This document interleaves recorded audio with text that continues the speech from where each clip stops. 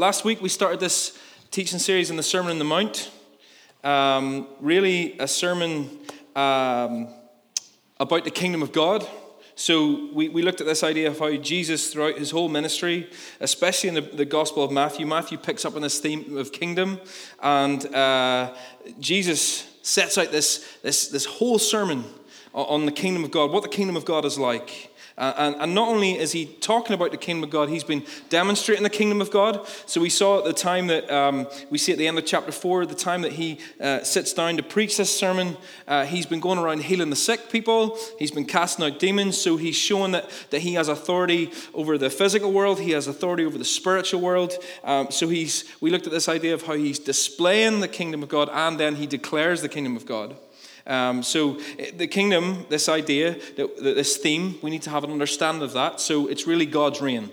So not the rain outside, but reign, R-E-I-G-N. Is that how you spell reign?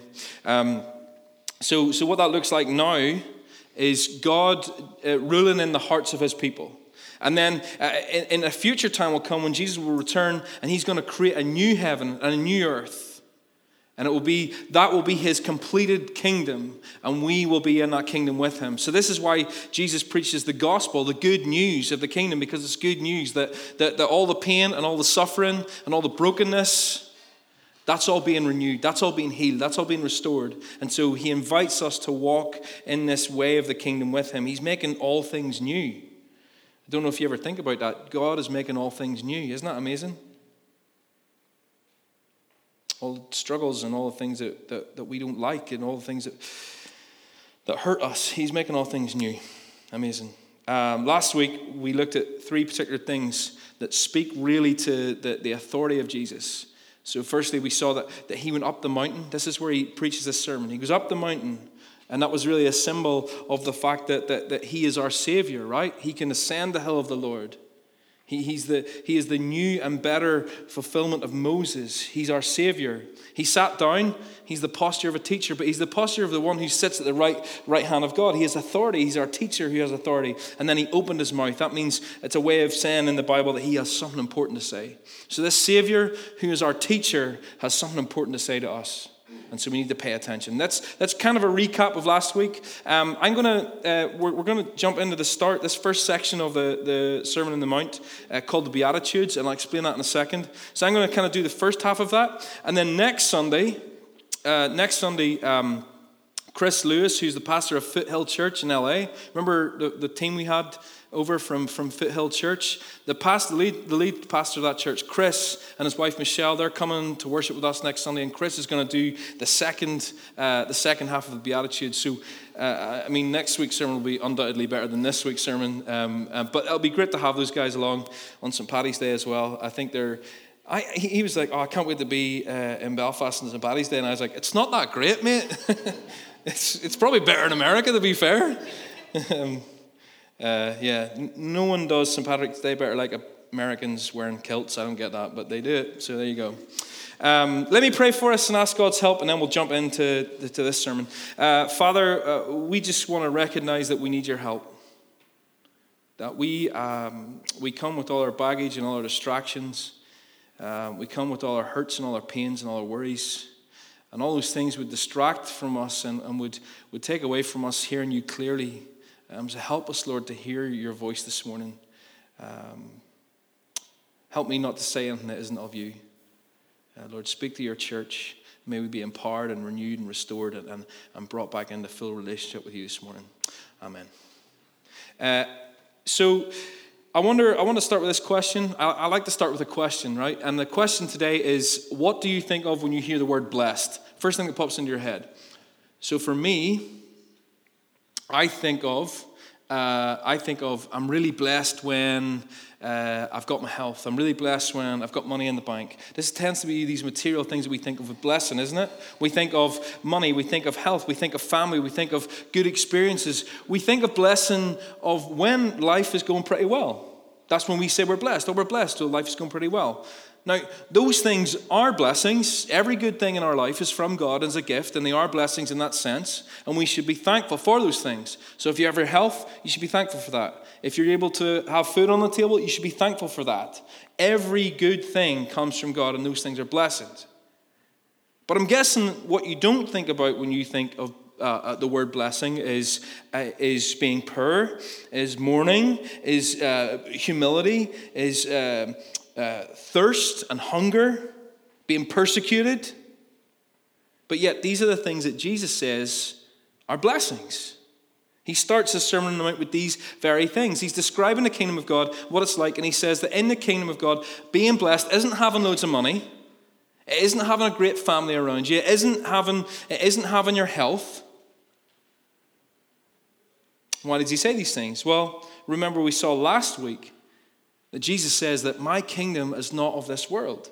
My kingdom is not the same in this world. When he's arrested and he's on trial and he's asked to give account for himself, and he says, my kingdom is not of this world. And if it were, then my disciples would actually fight so that I wouldn't be arrested, but they didn't. My kingdom is not of this world. God's ways are not our ways. And so in this whole Sermon on the Mount that we're really starting today, I guess, Jesus introduces this set of back to front, upside down values. So we read these things and we're like, hold on a second, this is not the way of the world at all. And that's kind of the point. It's the kingdom of heaven. But there's a sense, I think, in which we have a sense of blessing that's kind of weakened, anemic. It's lesser than what blessing really is. So we've reduced God's blessing to what the world would call blessing. And when we do that, we miss out on what actual blessing is. We miss out on what God has for us. We've reduced blessing to worldly prosperity, haven't we? And so we limit what God has to offer us. I'll only be blessed, I'll only be happy if I have that job and my family's safe and secure. And God's like, you're missing the point. There's so much more to this thing. So the question we want to answer this morning, and I'm guessing that Chris is going to bring in an answer to this question as well from the second half of the Beatitudes, is what does it mean to be blessed? What does it mean to be blessed? So Jesus, teaching on the kingdom, gives us these 8 statements of blessing. Blessed are the poor in spirit, blessed are those who mourn, blessed are the meek, blessed are those who hunger and thirst, blessed are the merciful, blessed are the pure, blessed are the peacemakers, blessed are those who are persecuted.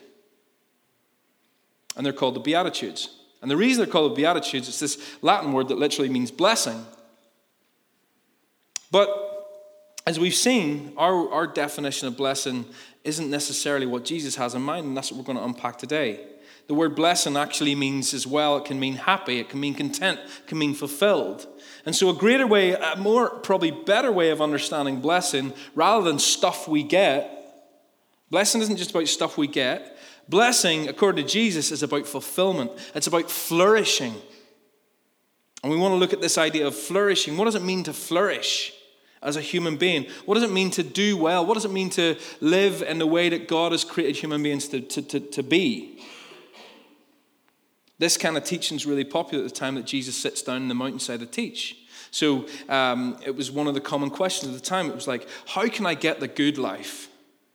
Everyone wanted to know what human flourishing looked like. So all the Greek philosophers of the time, that was one of their main questions. What does the good life look like? How can I flourish as a human being? How can I do well? And just like today, everyone had an answer of what the best way to live is, right? And Jesus says, well, if you want to know what the good life is, listen to what I'm about to tell you. If you want to know what the good life is, if you want to know how to flourish, listen to me. So the Beatitudes, these statements of blessing, are an answer to the question of human happiness. They're an answer to a question of human flourishing. If you really want to flourish, if you really want to be human in the fullest sense, in the truest sense, in the way that God has created you to be human, then this is the way to live. But remember, the kingdom of God has 2 elements to it, doesn't it? It has a now and it has a not yet. It has its arrived but not yet arrived. And so we live in the kingdom of God now, yes we do, but there's a sense in which we haven't yet entered into the fullness of the kingdom. The kingdom has come with Jesus, but it hasn't yet been fulfilled. So we need to think of these Beatitudes as blessing and flourishing, human flourishing now. How do we flourish in this life? But also, how are we going to be flourished? How are we going to be fulfilled in the kingdom that is to come? One of the authors I've been reading about, a teacher who writes in this, and he says this. His name is Jonathan Pennington, which is a really special name. Pennington. It tickled me. This is what he says. The Beatitudes are an invitation into a way of being in the world that will result in our true and full flourishing now and in the age to come. Let me say that again so you can make a note of it if you're making notes, because I think it's a really good summary of what the Beatitudes are. The Beatitudes are an invitation into a way of being in the world that will result in our true and full flourishing now and in the age to come.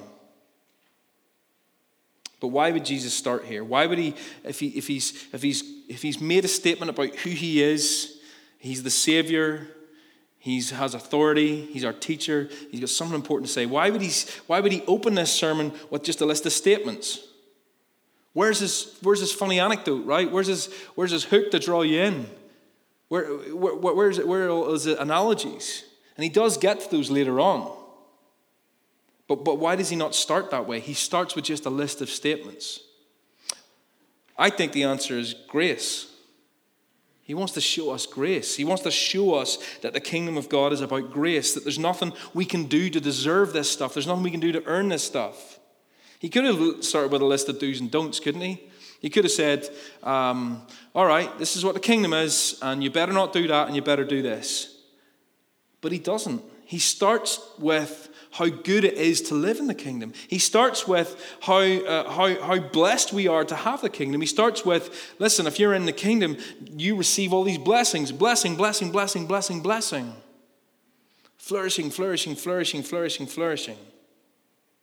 And so there's this temptation for us to read these Beatitudes in a kind of a,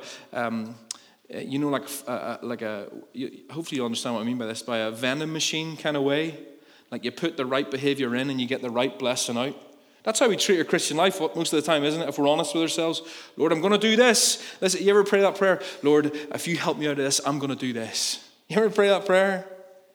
Or I'm going to do this because I know that, well, if I'm a peacemaker, then I'm going to be called the sons of God. But that's not what Jesus is saying. We don't do a certain thing and get a certain outcome. That's not how the kingdom works. That's not how grace works. The Beatitudes are not a way of earning God's blessing. These statements of flourishing, and in fact the whole sermon, they show us two things. They show us firstly that in our own efforts, we can't clean ourselves up so we can enter the kingdom of God. It's not a case of obeying these things so we can be saved. And the second thing it teaches us is that when we are saved, when we are in the kingdom, when we've accepted Jesus, this is how we should live. This is what the life of someone whose heart has been transformed by Jesus will look like. In other words, the Beatitudes don't produce our salvation, but they are and should be a product of our salvation. Someone said the Beatitudes send us to Christ to be justified. That is, the Beatitudes send us to Christ. They show us of our need of Jesus, and they send us to Jesus so that we could be justified. That is, made right before God. And then send us back. And then Christ sends us back to the Beatitudes to be sanctified. That is, to show us how to live like Him. So we look at the Beatitudes and we realize we need Jesus, and we receive Jesus, and then Jesus is like, go back to the Beatitudes and live this way. This two-way relationship. Martin Luther said that in the Sermon on the Mount, Jesus is showing us the works and fruit that no one can do unless he already is a Christian in a state of grace. We can't live these things without the grace of God. We can't live these things out without the Spirit of God. In other words, we need to understand right from the start that these things are characteristics of people who love and follow Jesus. The Beatitudes show us the blessing of human flourishing that God in His grace lavishes. I love that word, lavish. He lavishes on us who are in Jesus. Everyone with me so far? I feel like that's been a lot of information. Quick recap. The Beatitudes, if I had to sum this up in one sentence, this is what I would say. The Beatitudes, the flourishings, are an invitation for the people of God to live in a way that leads to our flourishing in this life and in the fulfilled kingdom of heaven because of the grace that God has shown us through Jesus. Let me say that again, and this is kind of the working definition that we're going to have as we go through the first 4 of these today. The Beatitudes are an invitation for the people of God to live in a way that leads to our flourishing in this life and in the fulfilled kingdom of heaven because of the grace that God has shown us through Jesus. So let's look at them in some detail. I want to get into them kind of one by one, the first 4 of them today. First thing we need to remember is that they all need to be taken together as well. So you might have read the fruits of the Spirit in Galatians, where it's not just like that a Christian has one of these characteristics. It's not like, oh, I'm a Christian, so I'll have joy, or I can pick selflessness, or I can pick long suffering. No, it's like this is a picture of what the Christian life looks like. All of these things together, these statements, these first 12 verses make up the way of kingdom living. And so we're going to look at the first 4 this week, and then Chris will do the next 4 or 5, depending on which way you read it next week. So remember our question from the start. What does it mean to be blessed? Okay, I think it should be on the screen. There you go. That's our first lesson. In the kingdom of God, to be blessed is to know our need of God. Look at verse 3 with me. Keep your Bibles open, because we're going to just keep dipping back into these things. Verse 3. Blessed are the poor in spirit, for theirs is the kingdom of heaven.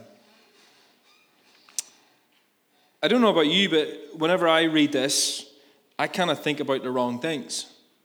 So, firstly, we need to rule out that Jesus isn't talking about material poverty. It's not like if you sell all your belongings and make yourself homeless, that you're going to be blessed. You're going to receive the kingdom of heaven. He's not talking about financial or material poverty. Nor is he talking about being down on yourself all the time, right? This isn't about, I've got such a low self-esteem, I'm so worthless, I'm a screw-up, like I mess up all the time. That's not what he's talking about. He's not talking about walking around having no confidence and being miserable.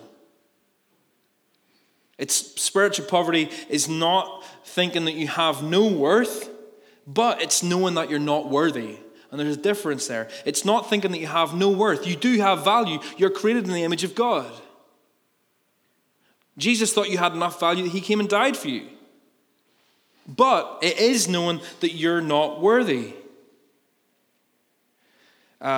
Someone confronted a preacher one time and said to him, when he was actually preaching on this very passage, and afterwards said, Isn't Christianity just a crutch? Isn't it just a crutch for people that can't make it on their own?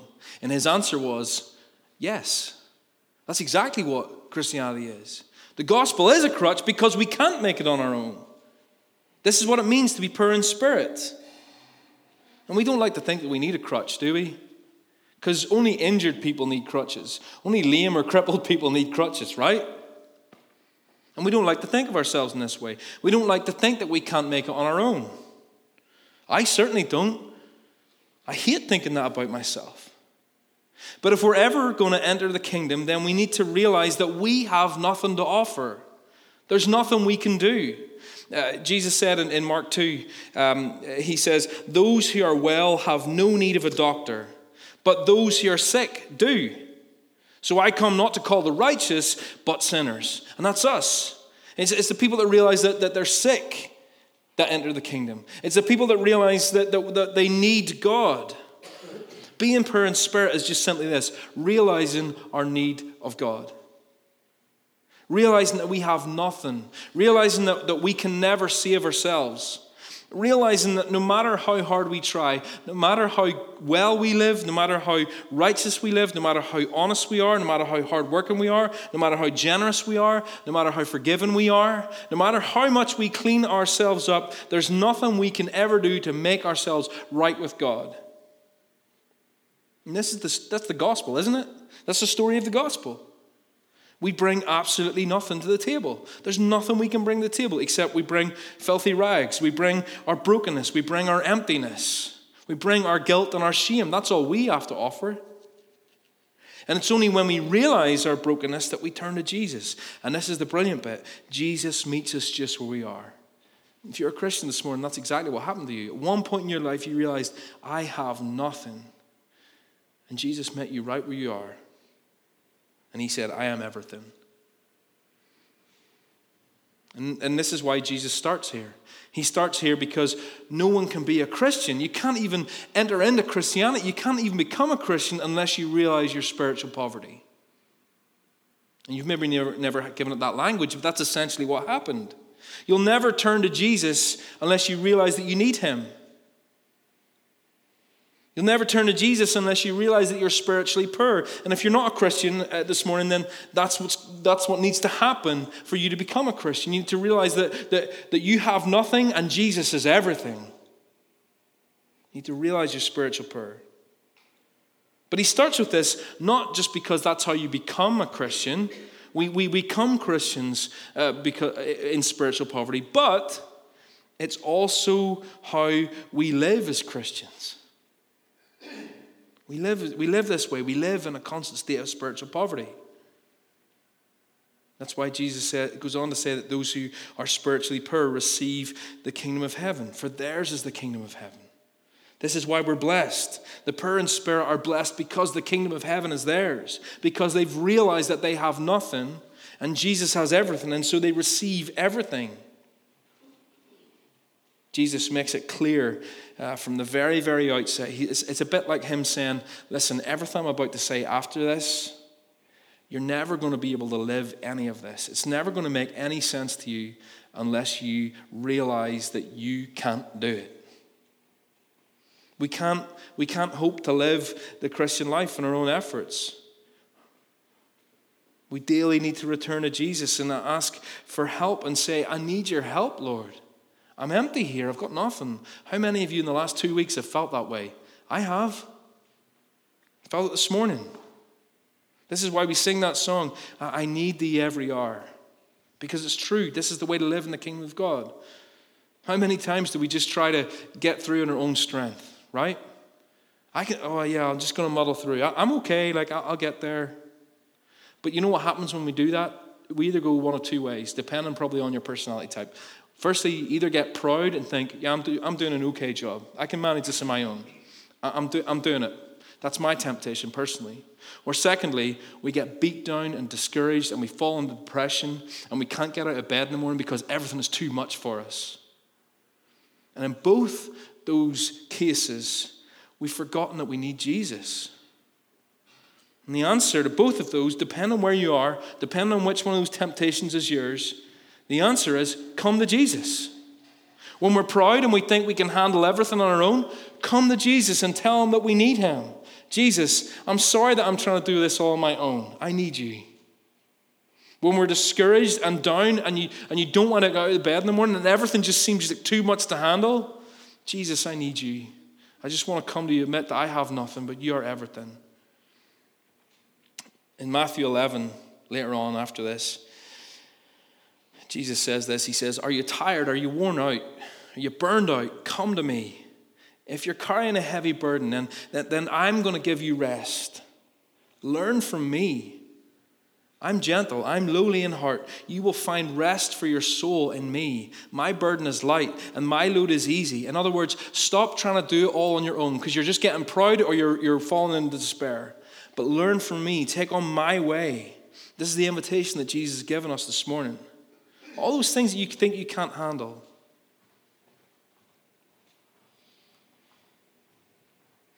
So are you proud? Do you think you can do everything on your own? Or are you overwhelmed by life?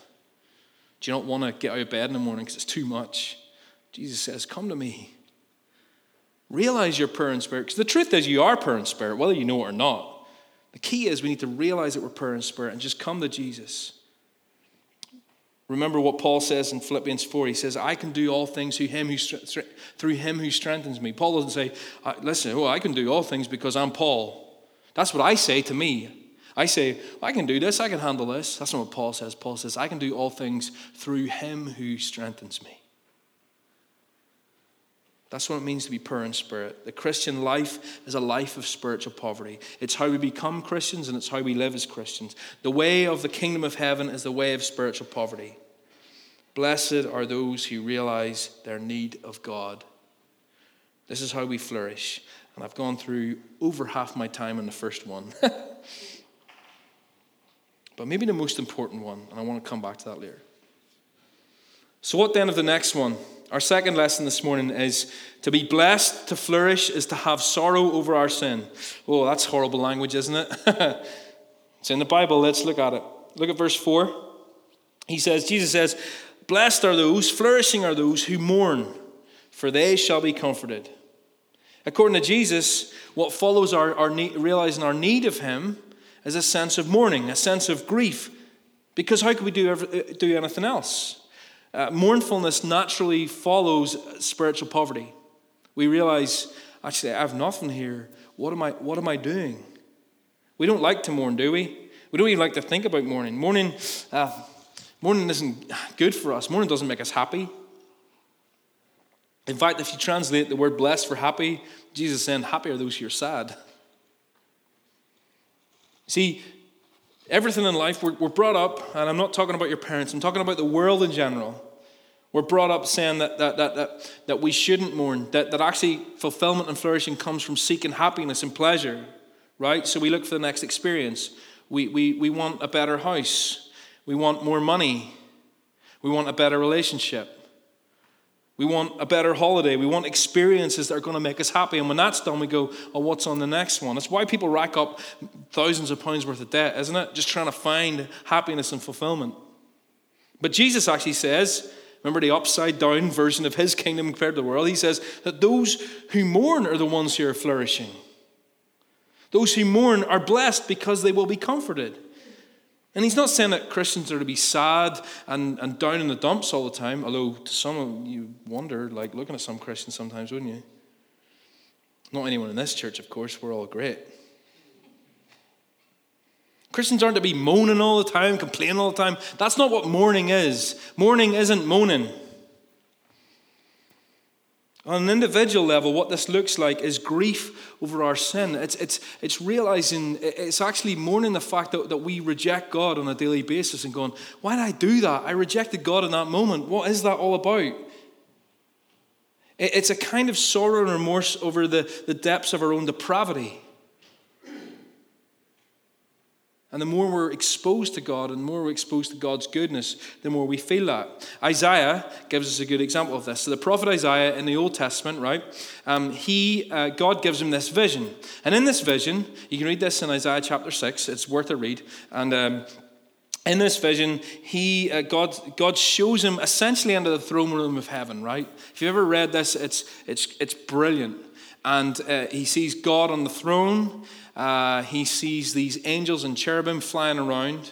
And even the angels have to cover their faces because they can't look at the holiness and purity of God. And they're covering their faces and they're flying around. They're singing, holy, holy, holy. And what's Isaiah's response to that? He's not like, wow, God, you are so amazing. His response is, woe is me. His response is someone who's been going after purity on their own strength and then sees the light of God and realizes that he can never achieve that. Realizes that God is so different. Paul has a similar response in Romans 7. He says, wretched man that I am, who will deliver me from this body of death? You see, Paul knows he's sinful. He can never achieve purity on his own strength. Even the Apostle Paul. And this is what Lent is all about. It's what we looked at on Ash Wednesday, if you're around on Wednesday night. We reflect on our own sin and our own mortality. We reflect on our own limits so that the grace of God is magnified. We don't like to think about all this stuff, do we? We like to think that we're all basically okay. Yeah, I'm okay, you're okay. I'm not as bad as that guy. But Jesus says the way to flourish is through being sorrowful for your sin. So I wonder how often do we do this? This is why, a lot of people will say to me, you shouldn't do Lent, blah, blah. I'm like, no, I think it's a good thing because we're so out of the way of thinking about the fact that we mess up. We're so out of the way of thinking about the fact that we reject God through our actions every day. How often do we say sorry to God and mean it?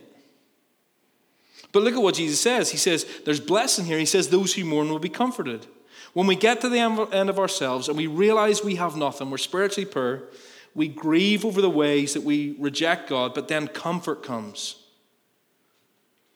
God, who is perfect and altogether holy, altogether separate and different from us, becomes one of us so that he can join himself to us.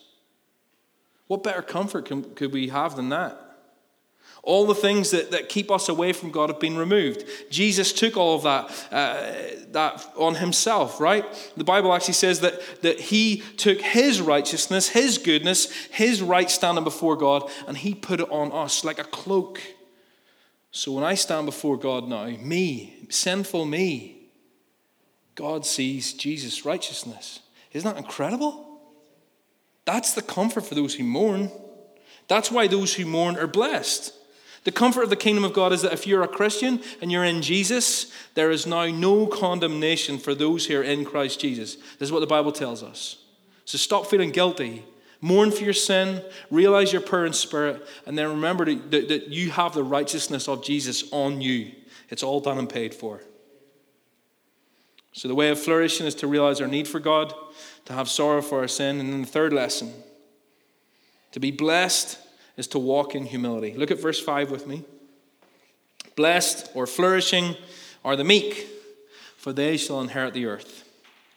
What do you think of when you hear the word meek? Or if you think of a meek person, what do we tend to think of? I would say that it's probably someone who, do you know that phrase, somebody that wouldn't say Buddha a goose? Do you know that phrase? Steph's never heard that before. It's someone who is scared to voice their opinion, someone who's shy, someone who's timid, someone who's a pushover, someone who is a doormat. That's kind of what we think of, right? But this isn't what Jesus is talking about. Meekness isn't weakness. Meekness is strength under control. Meekness is this combination of patience, gentleness, and a complete submission to the will of God. And we're going to build on that. Meekness is learning to be self-controlled instead of needing to be in control. Meekness is opening your heart instead of clenching your fist. Meekness is the firm resolve that it's always better to suffer than to sin. The culture that Jesus is preaching into, the Greek philosophy and culture of the time, they hated meekness. Why do you think all their statues are big, muscular guys like me? Thanks, guys. Oh, yeah, they are like you. There was no place for meekness in their society.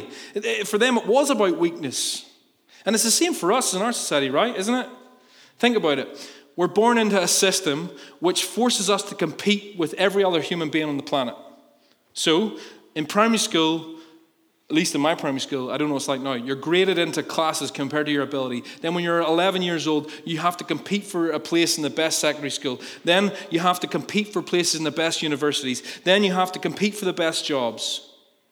It's a competitive world out there, and if you're not competing, you're not going to make it.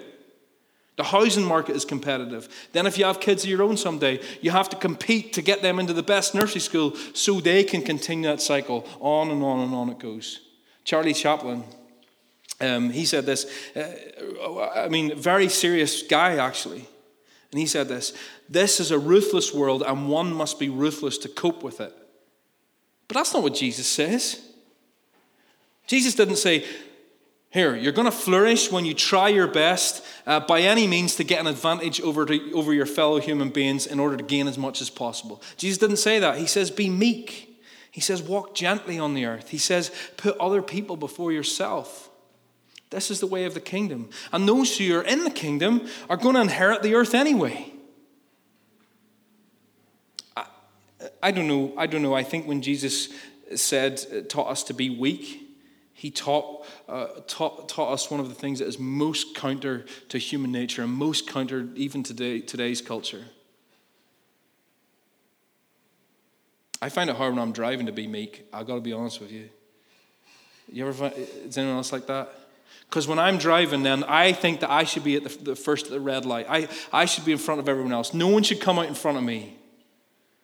That's when God highlights my own lack of meekness. But yet Paul says, I'm sure you can think of your own examples for your own life. Paul says in Colossians 3, he says that meekness is one of the great virtues of the Christian. See, the world doesn't have a place for meekness, but the Bible does. The kingdom of God does. Numbers 12 tells us, and I'm pointing out that it's nothing to do with your personality type. Numbers 12 tells us that Moses was the meekest man to ever walk the face of the earth. Now, at that time, and if you know anything about Moses, you know that he wasn't born meek, right? He killed somebody he disagreed with. He interfered with other people's arguments. He wanted to be in control. He freaked out when he wasn't in control. But yet he was the meekest person on the earth. Meekness isn't to do with your personality. You can be soft or you can be loud. You can be an introvert or you can be an extrovert. It's not a personality trait. It's a character.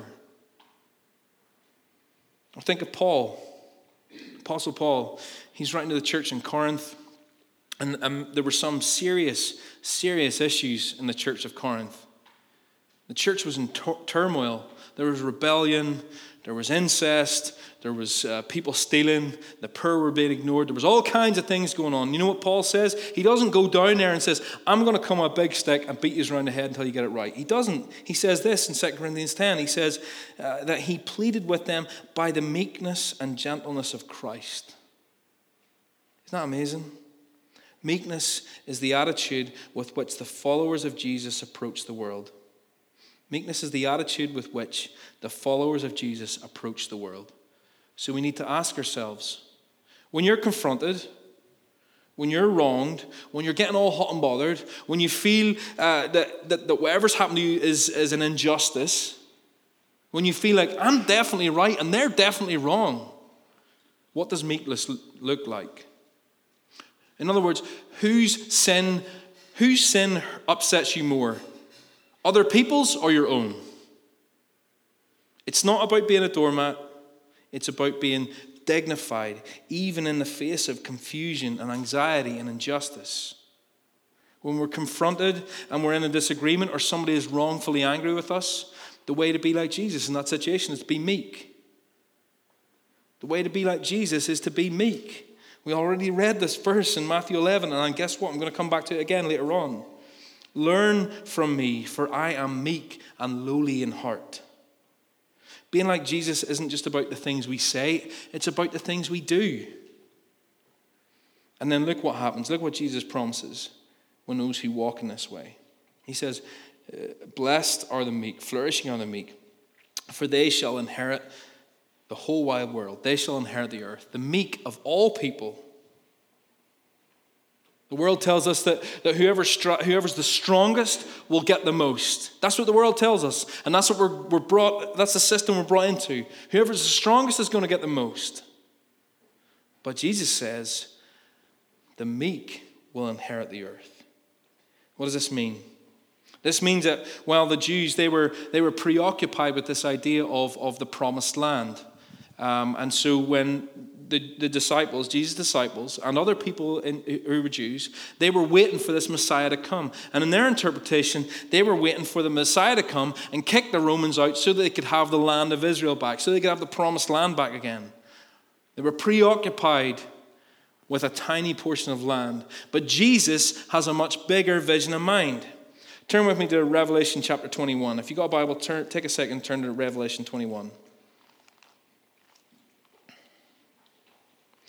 This is what, so in Revelation, just quickly, John, friend of Jesus, disciple, writes some of the New Testament, pastor, old man at this point. God gives him a vision of the fulfillment of the kingdom, gives him a vision of things that are not yet come, things that will come to pass. And this is what, part of this is what we see. Revelation 21, verses 1 to 4. Then I saw a new heaven and a new earth, for the first heaven and the first earth had passed away, and the sea was no more. And I saw the holy city, New Jerusalem, coming down out of heaven from God, prepared as a bride adorned for her husband. That's the church, by the way. We are the New Jerusalem. We're being prepared as a bride adorned for her husband. And I heard a loud voice from the throne saying, Behold, the dwelling place of God is with man. He will dwell with them, and they will be his people. And God himself will be with them as their God. And he will wipe away every tear from their eyes. And death shall be no more. Neither shall there be mourning, nor crying, nor pain any more. For the former things have passed away. God is making a new heaven and a new earth. This is why we have in our vision statement as a church, joining God in the renewal of all things. This is what the church is about. We're living in the kingdom. God is renewing all things, and we're just along for the ride. We're his tools as he works that vision out. And in this new creation, in this new heaven, in this new earth, we're going to dwell with God. God is going to dwell with us. We will be with him, and he will be with us. God himself will be with them as their God. This is what it means to inherit the earth. God is renewing all of creation so that we can dwell with him. We're going to reign and rule over creation the way that we were intended to be before we mess it up. And so my point is, if we know that everything is guaranteed to us, if we know that future is ours, then we don't need to worry about striving to get ahead in this life. We need to remember this. The meek don't always think they need more or deserve more because they have confidence that they already have everything in Christ. Let me say that again. The meek don't always think they need more or deserve more because they have confidence that they already have everything in Christ. So we don't need to be jealous of what other people have. We have everything in Christ. We don't need to wish our lives were better or easier because we have everything in Christ. We don't have to try and get every advantage over other people because we have everything in Christ. This is why Paul says, I have nothing, but yet I possess everything. Paul walked around like he was like a homeless person. He had nothing, but yet he says, I have everything. This is what meekness is. And this is the way that we walk. This is the way we live. This is what it means to live in the kingdom of God. We're blessed. To flourish is to know our need for God. That's how we enter the kingdom. It's how we live in the kingdom. Spiritual poverty. To be blessed is to have sorrow over sin. And our comfort is the gospel of Jesus. To be blessed is to walk in humility. We have everything in Christ. And our final lesson then. To be blessed is to depend on God's goodness. To be blessed is to depend on God's goodness. I think I have it, yeah. Look at verse 5.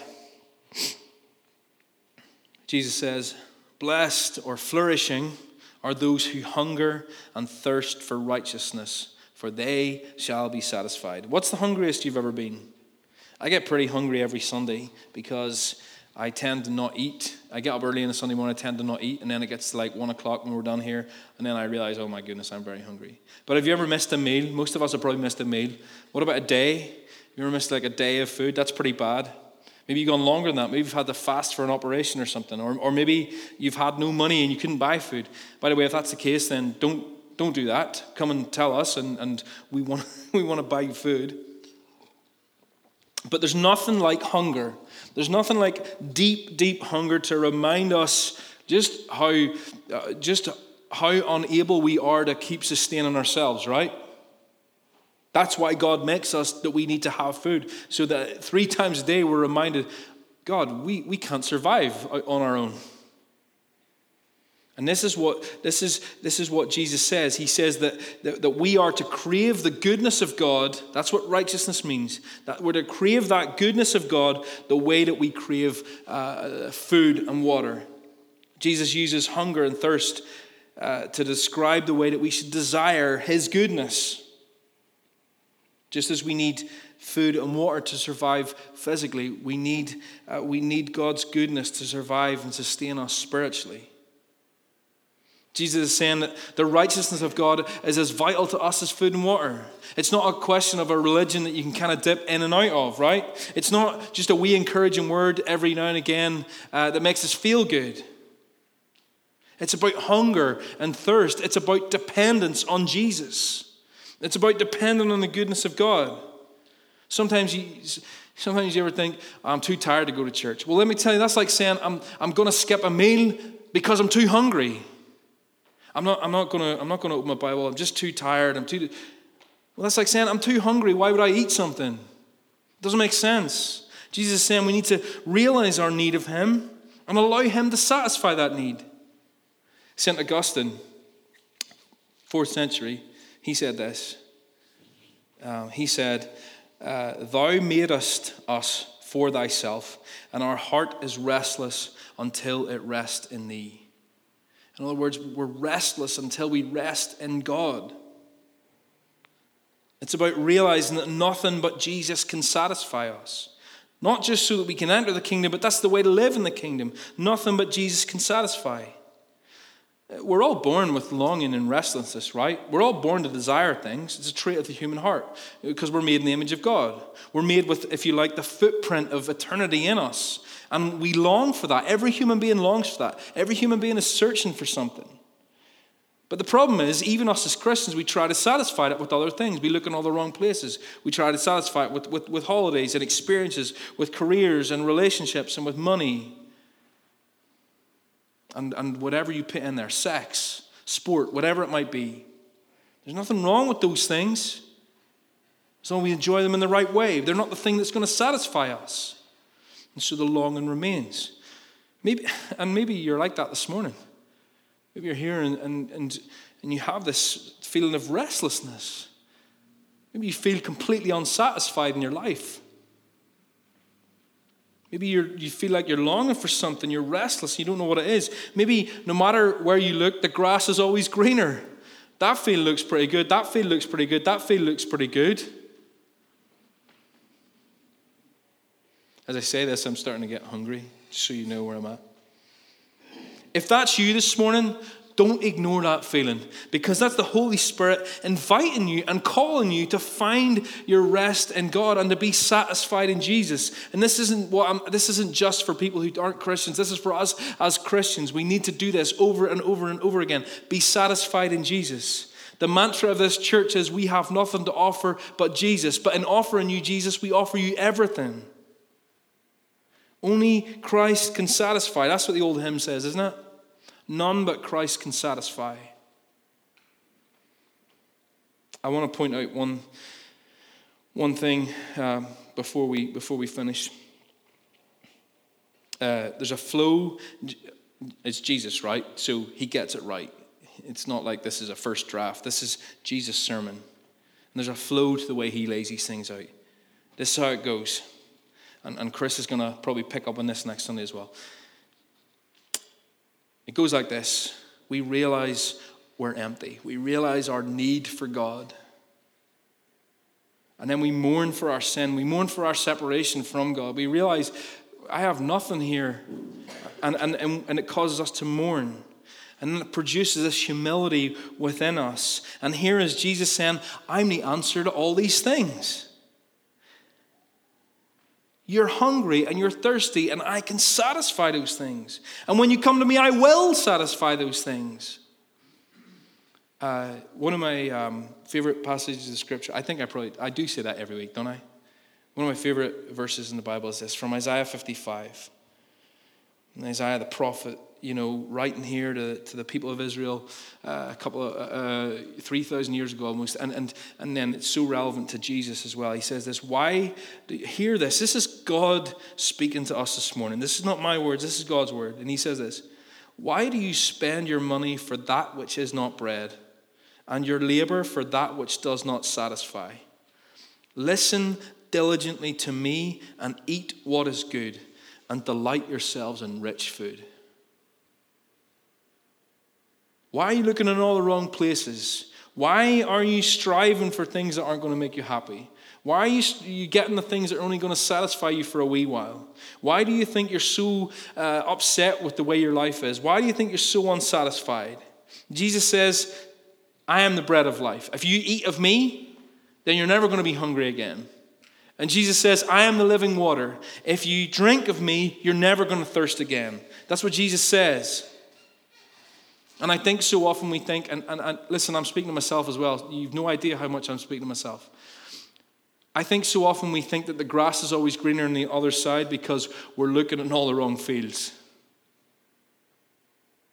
Because our lives aren't devoted to God's goodness. Because it hasn't sunk into our hearts that only God's goodness is going to satisfy us.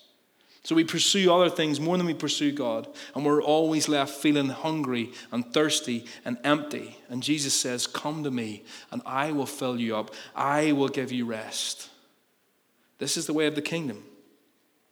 All these things are just found in Jesus. The only reason we can be poor in spirit is because he made himself poor in spirit. All of God became a tiny helpless baby. The Bible says that he emptied himself. He became nothing. The only reason we can mourn for our sin is because Jesus mourned for our sin. It grieved him to see his people separated from himself. And so he steps in and he heals our separation from God. The only reason we can be meek is because Jesus is meek. The cross of Jesus that we're going to celebrate as we take communion, that's the ultimate act of meekness. That's the ultimate act of putting other people's needs before yourself. So whenever you feel like the big man for letting someone out in front of you in the traffic, Andrew, remember what Jesus did on the cross. That's really what it looks like to be selfless. That's really what it means to walk in humility. So can I just encourage us to hunger and thirst for God's goodness? None but Christ can satisfy. And through his death and resurrection, he made a way for us to receive his goodness. He made a way for us to enter his kingdom and walk in his kingdom and receive the fullness of his kingdom. It's in Jesus that we have the kingdom of God. It's in Jesus that we're comforted. It's in Jesus that we inherit the earth. And it's in Jesus that we're satisfied. Let me pray for us.